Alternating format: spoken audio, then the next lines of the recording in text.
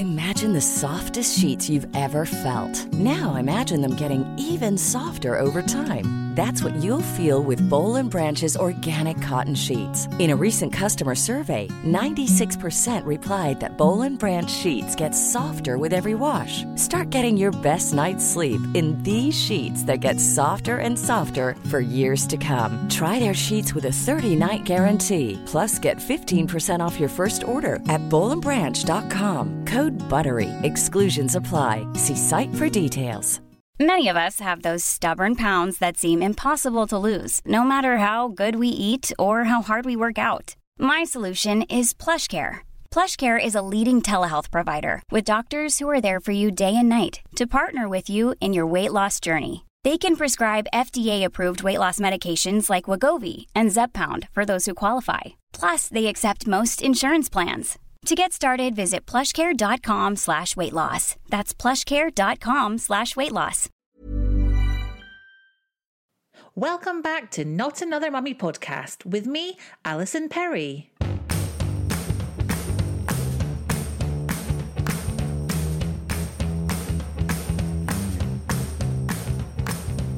It's the last episode in the series, but I've got a right old festive treat for you this week. My guest is the Reverend Kate Bottley, who you can hear co-presenting Good Morning Sunday every week on Radio 2 with Jason Mohammed. Kate entered the public eye when she was a regular on Channel 4's Gogglebox, and she tells me how, as a mum of two, it was a huge decision to allow TV cameras into the family home.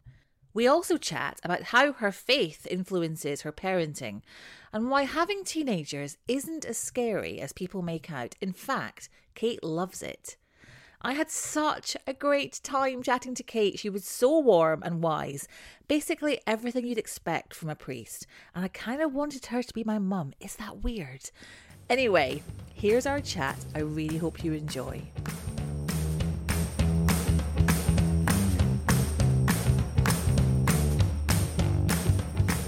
Welcome, massive welcome to you, Kate. Thanks. To Not Another Mummy podcast. I'm so happy to chat to you. I'm a bit out of breath. I've just kind of like raced here. And are you all right? I'm Can good. I make you tea? I would love a cup of tea, but we'll you know do what? that in a bit. Yeah. We'll do that in a bit. That can be our reward for getting through this arduous podcast. No, it won't be arduous. It'll be fun. We can't not talk about the viral video that started it all. Gosh, for you. that was a long time ago now, wasn't 6 years it? Must ago? be 6 years now. Yeah. And you were marrying a couple and took part in a flash mob dance. I did. So Gary and Tracy wanted their wedding to be the best wedding that any of their friends had ever been to, which is what everybody wants, right? Yeah, of course. And I'm the person that likes to say yes. If I can make something happen, I will. Did you say yes immediately? Well, we tell different stories because I say it was their idea and they say it was my idea. Passing the buck. So it's like one of those things where I just said, I said, what do you want? They said, what do you do? And I said, well, I have always fancied doing one of those flash mobs. I mean, it's very 1990s, but the church is always at least a good 40 years behind the curve, isn't it? So we went for it. They had 9 weeks of dancing lessons, and they sent me a video on my phone, and I watched it and went, I can do that. I'll freestyle it if I have to. Yeah, and I did it because I wanted to make them happy, you know, and it was just a little glimpse of a whole hour-long service. So to all intents and purposes, this was a really traditional church wedding. Yeah. You know, they always are, because that's what we do. That's what we deliver. That's what we offer as the church. We offer, you know what you're getting, right? Yeah. But they wanted that moment, and what we increasingly is that people do want that whole sort of, they want it to be traditional and proper, but they also want it to be have a moment that is completely them. Their own little twist on something. Yeah, of course, that's what people That's so cool. What was the reaction? I mean, obviously it was a massive reaction that you got. It went viral on YouTube. It did. What was that like to go from being anonymous to being famous on the internet? Well, it was... people kept tagging me in it. Friends of mine kept tagging me like I hadn't seen it. And I was like, I was there. I know what happened. They posted it on the Friday night after their wedding for friends of theirs to see that hadn't been able to be there, like people do. And when it got to 10,000 hits on the Friday night, I thought, I don't think they had that many friends. I mean, they were popular, right? But they weren't that popular.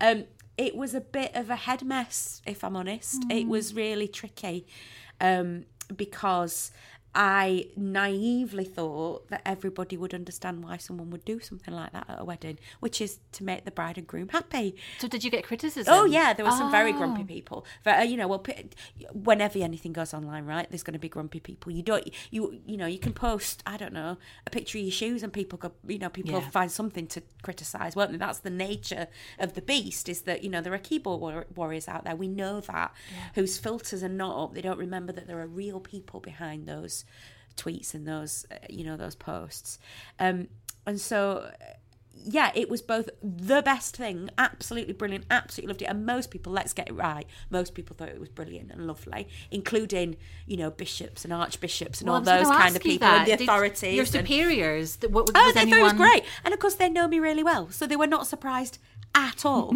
Like any other clergy person, this might not have been right for, and to be honest with you, any other couple this might not have been right for. But I like to think that I've got quite a good gift of discernment and I'm fairly sensible. I wouldn't do it at every wedding. I wouldn't do it for every couple. But for that couple, it was absolutely right. And for this vicar, it was absolutely right. But not everybody was chuffed to bits. And it led to you being on Gogglebox, didn't it? It did. So it went viral. It was all over Facebook, all over Twitter. And as I said, people kept tagging me in it, which was really funny. It was like, have you seen this? And it was like, and then some people tagged me in it not realising it was me. I was like, yeah. She's just like you. She looks really like you. And all my other female vicar friends got people going, is that you? So just because it's got a dog collar and it's a woman, it must all be the same person. Yeah. Do you know what I mean? And you must all know each other. Yeah, we must all know each other, right? So the producers of Gogglebox saw that apparently Tanya Alexander, who is Mrs. Gogglebox, saw it and went, get me that priest. So they came round and we watched telly and they talked to us. And when you were making that decision, though, whether to say yes to that kind of opportunity, and obviously that would have a big effect. I mean, that's a big thing, having cameras coming into your home, especially when was that? Sort of 2014. Yeah. And reality and having TV. a family and kids. Yeah, exactly. I've got kids, and the kids were little then; they weren't very old then. So, what was that like for you to make that decision and weigh all that up? Well, it was. Thanks for phrasing that question like that, because that implies that you understand that I did think about it. Because lots of people think that because they think, she just wanders into stuff and she never thinks things through. Actually, I do tend to sit down and think about stuff quite carefully, and when I did the flash mob, I thought really carefully about whether that was the right thing in the right place in the right time. It's what I do thinking, and and the same with Gogglebox. When we were asked to do it, don't get me wrong, I'm an egotistical maniac and a complete show off, right? But I try and use that as well as I can for the mission that I've got, if you want to call it that, so my sort of underlying message of my faith is that you're loved, and that we need to know more that we're loved and that love is a good thing, and so when Gogglebox came knocking, I thought perhaps here's a really good opportunity to go, do you know what, she believes in God and she seems all right. That was all I was, did I think people would fall on their knees in front of their telly on a Friday night and go, I have seen the light? Of course not, don't be ridiculous. Did I think that when it came to their mum's funeral or their daughter's christening or the school assembly or meeting a vicar in the street, they'd go, well, that one on the telly seems all right, so perhaps they're not all bad. And that's all I wanted. And you said that before, that you don't mind as much what other Christians think of you, that it's the non-Christians that you are aiming at, that you're in sales. I've heard you saying that. I'm in sales. Yeah. I'm not in management. Yes. Well, it's a clumsy way of phrasing it, I guess. No, I loved it. It's a bit tongue in cheek, but I'm selling something. That's what we're doing. I'm selling. That's what we do. So sell it to me. So I'm someone who goes to church on Christmas Eve. Yeah. Oh, lovely. And Harvest Festival and that kind of thing. Well, then you go to church. But I don't go every Sunday. So sell it to me. I don't go every Sunday. Why should I go more? Come on. I don't know if you should. I don't. The straight answer is I don't know if you should. But don't let church put you off God, is what I would say. And I think sometimes it does. And I think actually what we need to think about is the way that we build community, the way that we communicate love. And I think especially in the current climate, a culture of kindness and love and acceptance and forgiveness, really. Be quick to forgive, is not a bad term, really. Yeah. How would you say that your faith has affected the kind of mum that you are and the way that you bring up your kids? I don't let them blaspheme, but that's about it. They can swear, but they can't blaspheme. Are you super patient and forgiving? No, I'm a nightmare. I'm like any other. See, that's the other thing about, when we did Gogglebox, how I also wanted people to see that we're flawed. Yeah. Because that's what people think about, this funny little piece of plastic I wear around my neck. They think somehow you're some sort of bastion of perfection, that you're somehow holier than everybody else. Oh no, I'm just as flawed and messed up and effed up as anybody else. In fact, sometimes more so, because I'm trying so hard to keep that public image going, if you like. That you make yourself vulnerable. But no, I'd like to say I'm the most patient mum in the world, but I'm not. I was a rubbish mum of toddlers. I was just dreadful. I think who's a great mum of toddlers? Let's think about it. I mean, I've got to that stage now. Mine, Arthur's coming up for 16, Ruby's 18, and I've got to that stage now where I just look at other people's little ones and just want to hold fellow mums' hands and go, dear God, it's going to be okay. I'm praying for you. And I do occasionally walk up to mums of toddlers and go, teenagers are brilliant. Because that's what sometimes people do, don't they? They go to mums of toddlers. Oh, you wait till they're a teenager. Oh, I know. Oh. No, teenagers are brilliant. See, I've got a 9-year-old and she's just starting to get into that slightly being embarrassed by me kind of phase. Rightly so. But I'm kind of a bit, I'm scared of the teenage years. No, so brilliant. What advice have you got for me? The teenage years are absolutely awesome. Teach them how to cook for themselves, make food for themselves and for you as quickly as you possibly can. It's different for each child. So we knew when Ruby was about 8 that she could boil a kettle and make a pot of tea. Arthur, it took a little bit longer. But get them some staple things that they can make for themselves. Send them to the post box. Start sending them to the post box with a letter, even if you're not sending anything to anyone. Just get them going to the end of the road with a post box. Don't put tracker apps on your phones. Do you not like those? No, I don't. I don't have any. We're not at that stage yet. I find that deeply uncomfortable. I know it's different for everybody, but for my kids, and you have to make your own decisions, of course. Don't follow my advice. What do I know? I only know what's right for my kids, right? Of course. So for us, what was right for us was I said to Ruby and Arthur, we will not have tracker apps on your phones. We will not be following you. But if you want us to do that, so say I don't know, we're trying to meet up in a shopping centre or something, then that is available. Or we'll phone you or we'll text you, but we do ask you to answer your phone and answer your text when we get in touch with you. But I don't want to know where my kids are every minute of the day. So it's that level of trust that you obviously have for them. Yeah, and Arthur's on the autistic spectrum, right? So, even more so as a kid, having a kid with special needs, it's even more nerve-wracking when he goes, I'm just popping into town. You're like, oh my word, oh my goodness me, this is terrifying. Of course I don't settle till he gets back, but part of the communication I want to give them is that I trust them to make good and wise decisions. And we have to remember that those stories we hear on the news about children going missing are really, really rare. Yeah. And what is the balance? That's why they make the news, those stories, because it's really rare. And what is the balance here between a sort of calculated risk, if you like, and actually following them every minute of the day? So it's not right for us. It might be right for other people, but it's not right for us. So do you think that has built up their confidence? Do you think that you've got 2 confident kids who are perhaps more streetwise than if they had felt that they had been tracked and followed by mum and dad? Well, you see, you think you've done a good job, but what was it Philip Larkin said? They F you up your mum and dad. They don't mean to, but they do. You can't help yourself but mess them up, right? Yeah. So, I thought we'd got streetwise kids. I thought I'd taught them everything they needed to know. And then Ruby went to university in September, and I realised that she didn't know how to change a light bulb, and she didn't know how to open a tin. Oh my goodness. How middle class is that? Wow. She'd never opened a tin. But then surely most tins have a ring pull these days. Yeah, but she's never opened a tin with a ring pull either. Oh. And it was suddenly one of those things. It's like when I tell people that my kids don't eat cold food. So neither of my children eat sandwiches or cold food. Oh, really? Entirely my fault, because I never gave them a cold lunch. Oh, see, I'm terrible. My kids only eat cold food. I'm so bad. I've got a 13-month-old baby. I've got twins, and we don't even heat up their baby food. You're doing ever so well. Look at you, stood up and breathing in and out. Oh, I know. You're amazing. This time last year, You've got eyeliner on and everything. You should have seen me 12 months ago. Different story. Oh my darling. But yeah, we're so bad. We don't even heat up their baby food. We just kind of honestly, they eat it cold.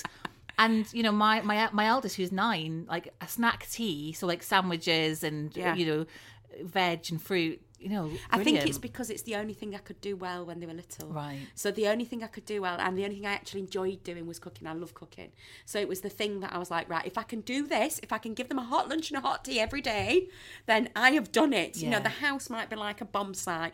I might have, food all down my front and I hadn't seen a lipstick or clean my teeth for 3 days. But as long as they had pasta and pesto, middle class chicken nuggets as we call it, as long as they had pasta and pesto, it was all good. You know what I mean? I was holding on to it. Yeah. You do what you need, don't you? So have you now taught her a few basic dishes? Yeah, she can open a tin now, right? But she's a good baker and she's really good at cooking. But you see, that's my thing. So she was. I remember her doing instant noodles for her friends once, who obviously don't cook, and they were Ruby, you're such a good. They're instant noodles. Everybody should be able to make a pack of instant noodles, shouldn't they? She'll be fine at university if she can do instant noodles, because that I lived off instant Yeah. noodles. Marmite on toast and instant noodles was like my lunch. Instant noodles, handful of prawns, handful of peas, handful of spring onions, That's posh. a little bit of sesame oil at the end, some powdered garlic. That's well posh. I literally just like put water in them and stir it and then eat them. I didn't realise that you could add You can to make them. like a proper soup out of it. You see, but I've got into trouble with her this week because she messaged me and went, I've run out of garlic powder for my noodles, Mum. So because I think I'm hilarious, I ordered a garlic powder, but I ordered 4 kilograms of garlic powder. So she's got a sack of garlic powder in her university halls because I think I'm hilarious. I'm trolling my own child with condiments. Poor Ruby. Imagine the softest sheets you've ever felt. Now imagine them getting even softer over time. That's what you'll feel with Boll & Branch's organic cotton sheets. In a recent customer survey, 96% replied that Boll & Branch sheets get softer with every wash. Start getting your best night's sleep in these sheets that get softer and softer for years to come. Try their sheets with a 30-night guarantee. Plus, get 15% off your first order at bollandbranch.com. Code BUTTERY. Exclusions apply. See site for details. Hi, I'm Daniel, founder of Pretty Litter. Did you know cats tend to hide symptoms of sickness and pain? I learned this the hard way after losing my cat, Gingy. So I created Pretty Litter, a health monitoring litter that helps detect early signs of illness by changing colors, saving you money and potentially your cat's life. Pretty Litter is veterinarian developed, and it's the easiest way to keep tabs on your fur baby's health right at home. Go to prettylitter.com and use code ACAST for 20% off your first order and a free cat toy. Terms and conditions apply. See site for details. What was it like sending a child off to university? It was brilliant and utterly fabulous. Really? Absolutely brilliant. It wasn't terrifying. No, this is what I think as well, because I've got a child on a brother's special needs. He probably might never leave home. This is the one that's leaving home. This is the one that, she's always wanted to go. So she's getting everything she ever wanted. So, why would I be sad about? I mean, don't get me wrong. I miss her when RuPaul's Drag Race is on, and she's the first person I text on Bake Off night and that sort of thing. Do you do that? Do you kind of watch TV and WhatsApp we get the phone her? up. We get the phone up and FaceTime, and I sit with the phone opposite the telly, and we watch telly together. And I go, oh my word, look at that, like that. And we, That's RuPaul's so nice. Drag Race.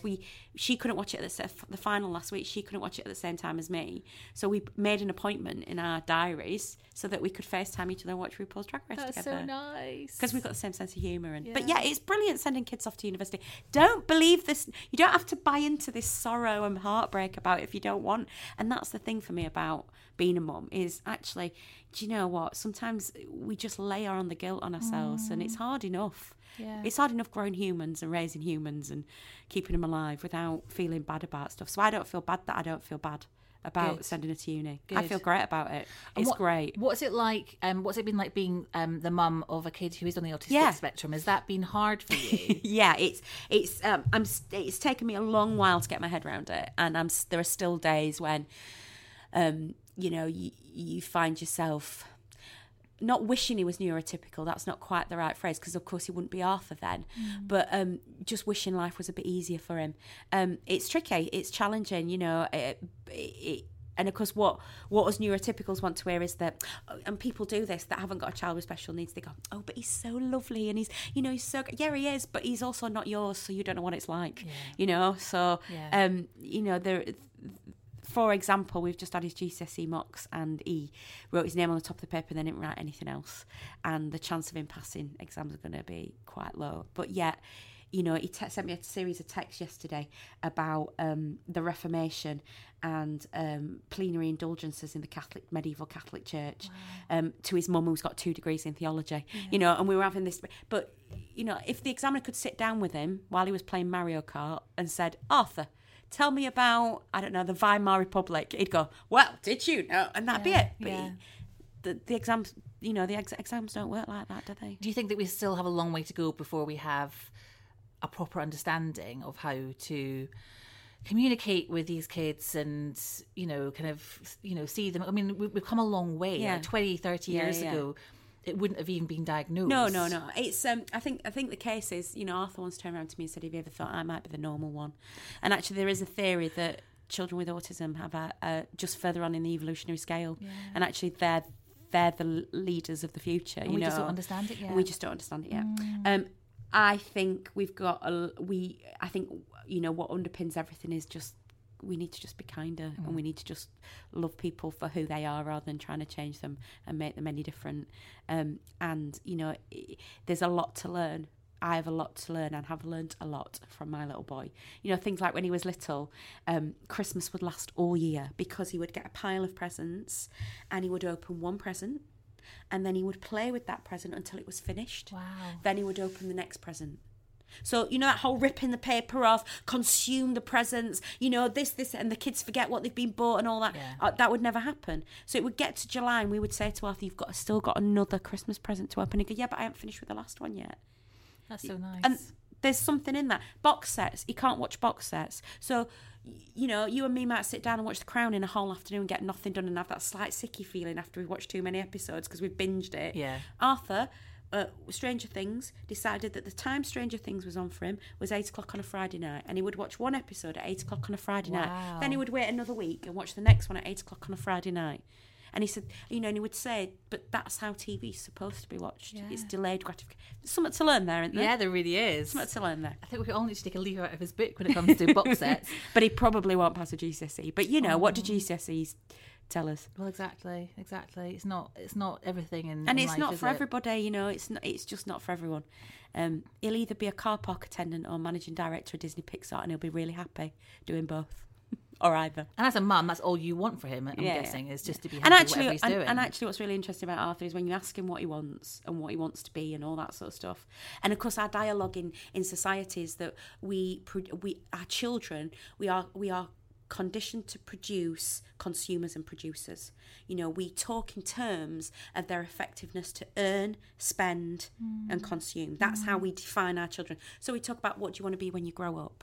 What do you want for Christmas? Those are the kind of questions we ask children, aren't they? Yeah. And so what we're promoting to them is your usefulness is in what you can make and what you can buy. So what should we be asking them then? Because you're right. Yeah, that's what we do. That's how we frame all our questions. You know, even their maths papers, even when they come on with their maths in primary school, it's Jenny has £5 and she spends 67 pence on sweet. It's all about money. It's all about consuming and producing. You can understand because that is how the world works. And Yeah, you want kids to learn those practical skills. Of course, but there's a balance within that. You know, if we said Jenny picks 5 flowers and she gives 3 to her friends, you know, we could change some of the language around what we're teaching kids, right? Yeah. So of course they need to learn about money, and of course they need to know what a 10p looks like and a 20p and a £5 and all that sort of stuff. Of course they need that, but perhaps there's other ways of framing the questions that we ask our children.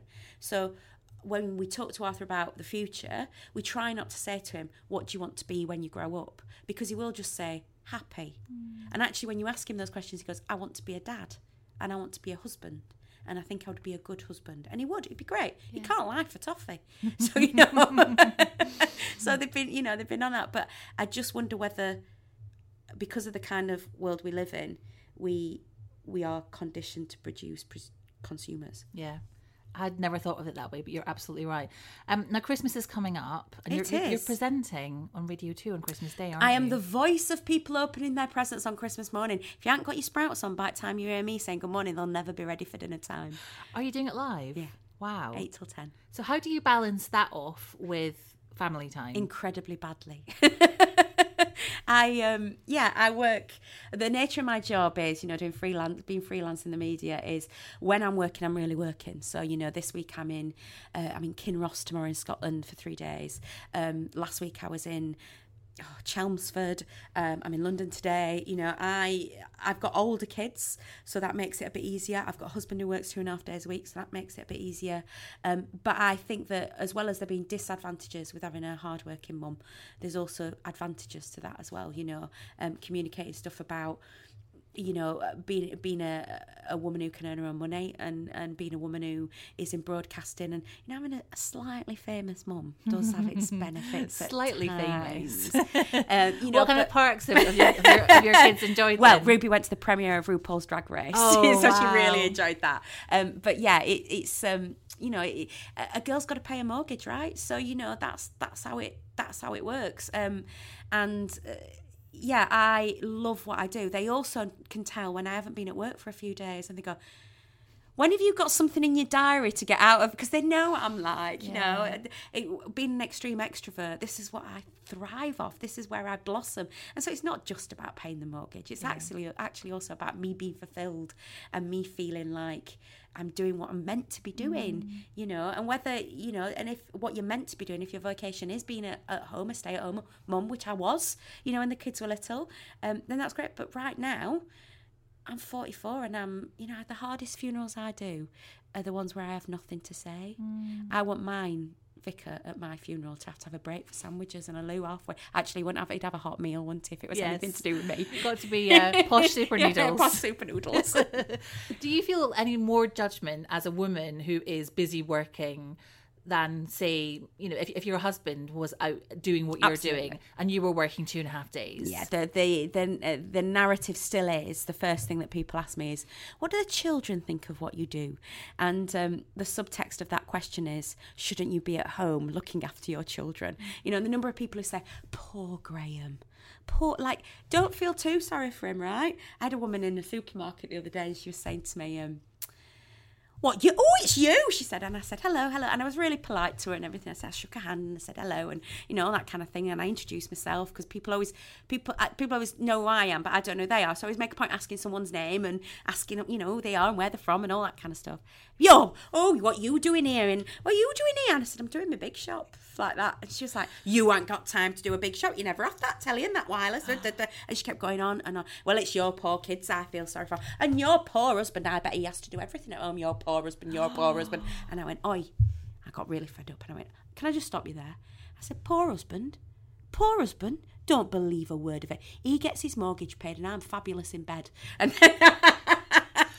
and she went, and I could see as I went round corner at Cheese Owl, her mouth was still wide open because she was so shocked I'd actually said it. Yeah. You know, so of course it comes with benefits and it comes with drawbacks, like anything we do, you know, and we're all just trying to balance it, aren't we? We're all just trying to make the most of what we can do. But what I know is that I am a happier and better mum and wife when I am doing stuff that makes me feel fulfilled and happy. And one of those things is being on Radio 2. One of those things is being on the telly, you know, being able to do what I do. You know, it feels great. Yeah, that's so good. So on Christmas Day, are you broadcasting from London? From Salford. You're doing it from Salford. 8 till 10 Christmas morning, while you're opening your stockings. I know it's radio, but I'll still have my Santa hat, my elf suit on, of course, because, you know, I've got to wear my elf suit, because as long as you've got your elf. Oh. What were you saying about your bad sense of humour? It's terrible, isn't it? Isn't that a dreadful joke? So yeah, lots of Christmas tunes, nice relaxed atmosphere, you know, and I just love it. And so Christmas for me has changed over the years. When I was full-time parish priest, because I'm like a supply vicar these days, you know, I fill in for colleagues and so on. You know, when I had 3 churches of my own, it was a marathon. I was exhausted by the time Christmas Day came. I'm a different sort of tired now. Yeah. You know, because we talk about me doing media stuff and being a mum, but when I was a full-time parish priest as well, and you know, we lived in a vicarage, so the kids got really used to it being a public space and people coming and going, and their home wasn't their own, and things like that. So they've had to share their mummy for a long time. I bet they have. You know, and I could never get around a supermarket even before I was on the telly. Yeah. You know, because I always ended up talking to people, because that's what I do. That is your job. So how do we talk to our kids about Christmas in a way that is about like the true meaning of Christmas, but in a way that they don't switch off? So I was listening to my daughter the other day. I was chatting to her about what she'd been doing at school, and she said to me, well, we had to write down 3 things that we like about Christmas, but the Jesus Christmas, not the fun Christmas. Not the fun Christmas, because the Jesus Christmas isn't the fun bit. So one of the brilliant things about having your own family, right, is that you can make your own traditions, and you are not in a prison of the traditions of your family when you were little. You can make all your own. Some of those traditions are brilliant, right? But you can choose which ones you want to bring into your family, and which ones you go, actually, I don't think we will do that. So build up your own traditions. So things like, lighting candles is really powerful because it's a lovely visual symbol for kids. So you could walk past the church, you see the doors open, go in and light a candle. You don't need to explain anything. You don't need to say anything. And if you don't know the answer, you can say to kids, I don't know. We have this obsession about trying to answer all kids' questions, especially when it comes to things like, for example, death, or a star in the sky. If you don't know and you don't know what you believe, just say, I don't know what I believe. But this is what some people believe. And this is what other people believe. Yeah. And you can make your own choices and kids will naturally ask those in fact, they're brilliant at questions. But what we teach them as adults is to stop asking the question. Yeah. That's what we teach them because we shut down their questions, especially the difficult ones, right? Yeah. Sex, death, those kind of questions, because we just don't know. We're too awkward and embarrassed. So we shut those questions down. Anyway, we're talking about Christmas, not those. Lighting candles, a nativity scene. A lovely nativity scene, and what we do is we hide the baby Jesus in our house, and baby Jesus does not go into the manger until Christmas Eve, until bedtime at Christmas Eve. That's lovely. And we put the little baby in the manger, and that's when we know that it's Christmas, because the baby's in there. And sometimes we'll play games like hiding him around the house and so on. Things like reverse advent calendars. Yes. So, as they open their advent calendar doors, absolute advent calendars are brilliant, right? I've got a Star Wars one, very exciting. You open your chocolate, you eat your chocolate for breakfast, and then you buy something to put in the food bank. Building in those things. Enjoy Christmas. And if you want to spend money on your kids, then you go for it. They're your kids and it's your money. It's not my place to tell you what to do with your cash. But I think it's really important to build those traditions. And if you want to go to church, if you want to light a candle, go and put some flowers on a relative's grave. Remember people that aren't with you.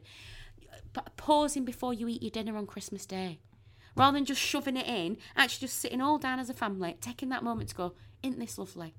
We say grace, obviously, but not everybody does. But just taking a moment and just building these traditions that don't cost anything, but actually make the experience much richer. And try and encourage them to think that the Jesus Christmas is also the fun Christmas. I know. I did say to her, I said, like, your teacher didn't put it that way, did she? You do know there'd be no Christmas without the Jesus, right? We've got to thank Jesus for Christmas. And you don't need to, you don't need to own every single word of the story if that's not your tradition and that's not for you. Of course, I would love it if everybody went, oh yeah, this is for me, Christianity's for me. Of course I would.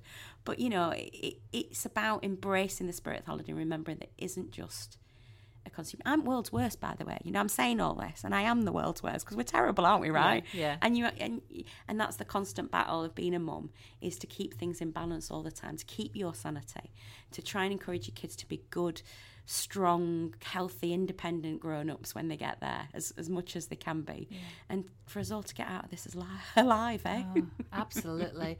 Well, listen, Kate, I will be listening on Christmas morning. Text in, I'll give you a shout out. I will. I actually will. I know. I'll play Mariah Carey just for you. I love nothing more than texting in, or when I was a teenager and I used to listen to Radio 1, I used to fax in. My dad had a fax machine. I love that. I used to fax in questions for Take That and Boyzone, because I knew that they probably would get asked, because how many faxes did Radio 1 receive in the 90s? And my questions were always asked. Yeah. I love texting in, or the earlier the better. Go the earlier the better in the show. In fact, you can even text in before the show goes on air, or email before the show goes on air. That's the thing. But I'd be delighted to give you a shout out on Christmas Day. I'll be there. Thank you so much for being my guest today. It's been so great to chat to you.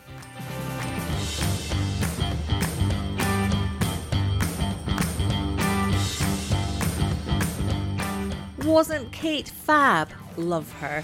Well, that's it for this series of Not Another Mummy podcast. Thank you so much for tuning in, and I'll be back next year with a new series.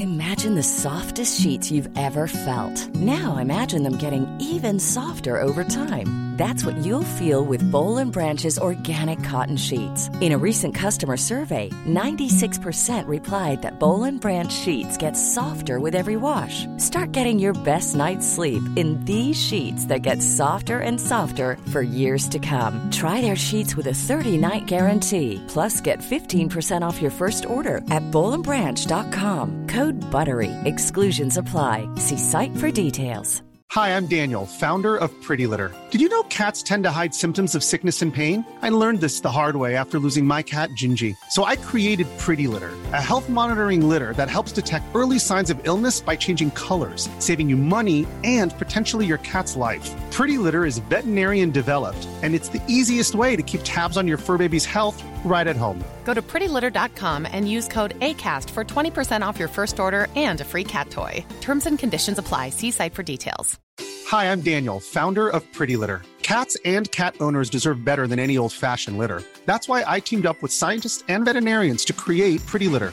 Its innovative crystal formula has superior odor control and weighs up to 80% less than clay litter. Pretty Litter even monitors health by changing colors to help detect early signs of potential illness. It's the world's smartest kitty litter. Go to prettylitter.com and use code ACAST for 20% off your first order and a free cat toy. Terms and conditions apply. See site for details.